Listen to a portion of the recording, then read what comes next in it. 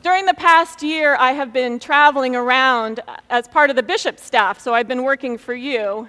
And I've been in churches all over the diocese. I've been in urban churches and rural churches and suburban churches. I've been in big parishes, and I've been in itty-bitty, tiny little parishes. I've been in parishes where it's packed like it is today, and I've also been in parishes where there's just a smattering of people. In fact, there was one parish, I'm not kidding, the men sat in the hallway, I don't know why, and there were a handful of women. One sat there, one sat there, and one sat over there. It was a little odd and awkward. I've been to Caribbean parishes, I've been to African parishes, I've been to Latin American parishes and African American parishes and every kind of parish in between. And I just want you to know I'm so grateful to be back here at St. John's, where I would consider it my home. This is where I met my husband, and my children were baptized and confirmed here, and I was raised up and formed here. So thank you so much for having me this morning. Before we jump into Scripture, let's pray. Gracious God, I pray that your words are spoken and that your love is heard. In Jesus' name, amen. So how many of you raced home after the rector's sermon last Sunday and read the 13th chapter of Matthew's Gospel? Everybody? You would do that, of course, because you know that we're going to linger in this area for a couple of weeks. So next week you'll hear the parable of the mustard seed, and you'll hear the pearl of great price. And last week we heard the parable of the sower, and this week, obviously, the parable of the weeds in the wheat. So remember, Jesus is telling these parables because he is not being heard in the cities where the authorities are. He's not being heard by those in power. So he's out, and often he's getting hundreds, if not thousands of people who are listening to his stories and his messages, and what he's telling them are stories that they can relate to. They are fishermen and shepherds and farmers and widows and merchants, people who are living barely day by day. And so he tells these stories to give them an idea of what is happening in the world at that time. And basically what I think he's saying today is, I've got some good news and I've got some bad news. The good news is there is good in the world and God's in charge. And the bad news is there's evil in the world, but God's also in charge. I think that's good news because that means I'm not in charge. I'm not God, you're not God, we're not God. So we don't need to decide who's in or who's out. We don't need to decide who goes to heaven and who doesn't. We can leave the judgment up to God. So for better or worse, we're not God. And we can look over the field and see all that's good and some of the bad, and know that sorting the wheat and the weeds, it's not on us. So that would be a really short sermon, right? We could just be done and go on, be early to brunch. But what about all those weeds? They're right there. We can see them. Evil is right there. Famine, pain, suffering, deceit, lies, betrayal. I don't know when the last time you drove past a field was, but last week I was driving in rural Virginia, and they rotate the crops there, and this year the crops are soybeans. And there was acre after acre after acre of thriving soybean fields. And in the midst of all of them, weeds. Every one of them had weeds. It didn't mean that one farmer was a better farmer because he didn't have weeds. It didn't mean that one farmer was using better seeds and her farm didn't have weeds. You could see them.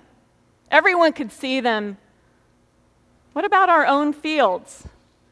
What if we walk our fields and we take a closer look at ourselves and we see the weeds growing amongst our thriving lives? There are little weeds, like the little ones that we have when we're younger, like when we sneak into our sister's room even though she told us not to. Or when we took that little extra cash on top of our dad's dresser without asking. But our weeds are a little bit bigger now, aren't they? And they're stronger, wrapped in shame and guilt. We hope nobody asks about them, like what we did in college, or about our first marriage, or about that meeting out of town last year. We try not to think about those weeds. Sometimes we medicate them away, exercise, or worse. Or we throw money at them, hoping that that will make them go away. Sometimes we explain them away, don't we? I was young, I was drunk, I was angry, I was so lonely, I was broke. But they're still there. And our parable today reminds us that those weeds do not go away. We can't remove them, even if we want to, and boy, sometimes do we want to. So what do we do? Well, I'll offer two things. First, we recognize our mistakes or our sins, whichever we want to call them. We see them, we own them, we take responsibility for them. There's an ancient story, a Japanese story about a military ruler who loved pottery. And one day, one of his servants walks by and he knocks off his favorite piece of pottery and it shatters on the ground. And everybody holds their breath because the military ruler is known for his hot temper. But another servant comes and sweeps up the pottery and repairs it with gold. And when the pottery, the bowl, is presented back to the military ruler, everybody can see now that it's fixed and it's even more beautiful than it was before. They say that the true life of the bowl began when it was dropped. That practice is called kitsukuroi. We have a piece of pottery like that in our house to remind us that we're a little bit more beautiful having been broken.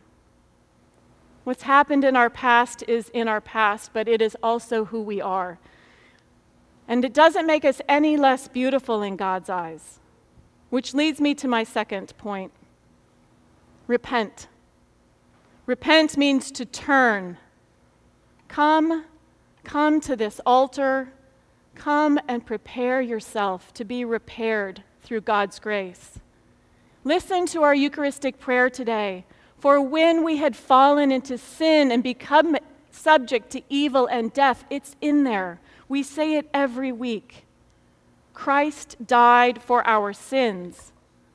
I like to call coming to the altar a do-over. That's not the official theological term, the do-over. But it's a chance to start over, isn't it? It's a chance to turn back to God. It doesn't say forget, and it doesn't say ignore. But it does mean forgive. Forgive yourself because the one who loves you more than anything has already forgiven you. So use those weeds to show that you are more than what you did. You've been invited to participate in what's happening in the world through your broken and more beautiful life. In spite of our weeds, we are invited to take part in the activity of God in this world, to be Christians, to be better Christians, to be Christian attorneys and doctors, to be Christian parents and children, to be Christian friends and leaders in our schools, in our communities, in our work. Whatever is stirring in your heart, pay attention to that, because it is an open invitation to be part of the solution. The soil is good. God sows abundantly. And yes, evil is real. Sin is a problem. The weeds are there. But we can return in our brokenness. We can come in a broken world and accept the invitation to thrive and to grow despite all of that. And best of all, we get to allow God to be God. Amen.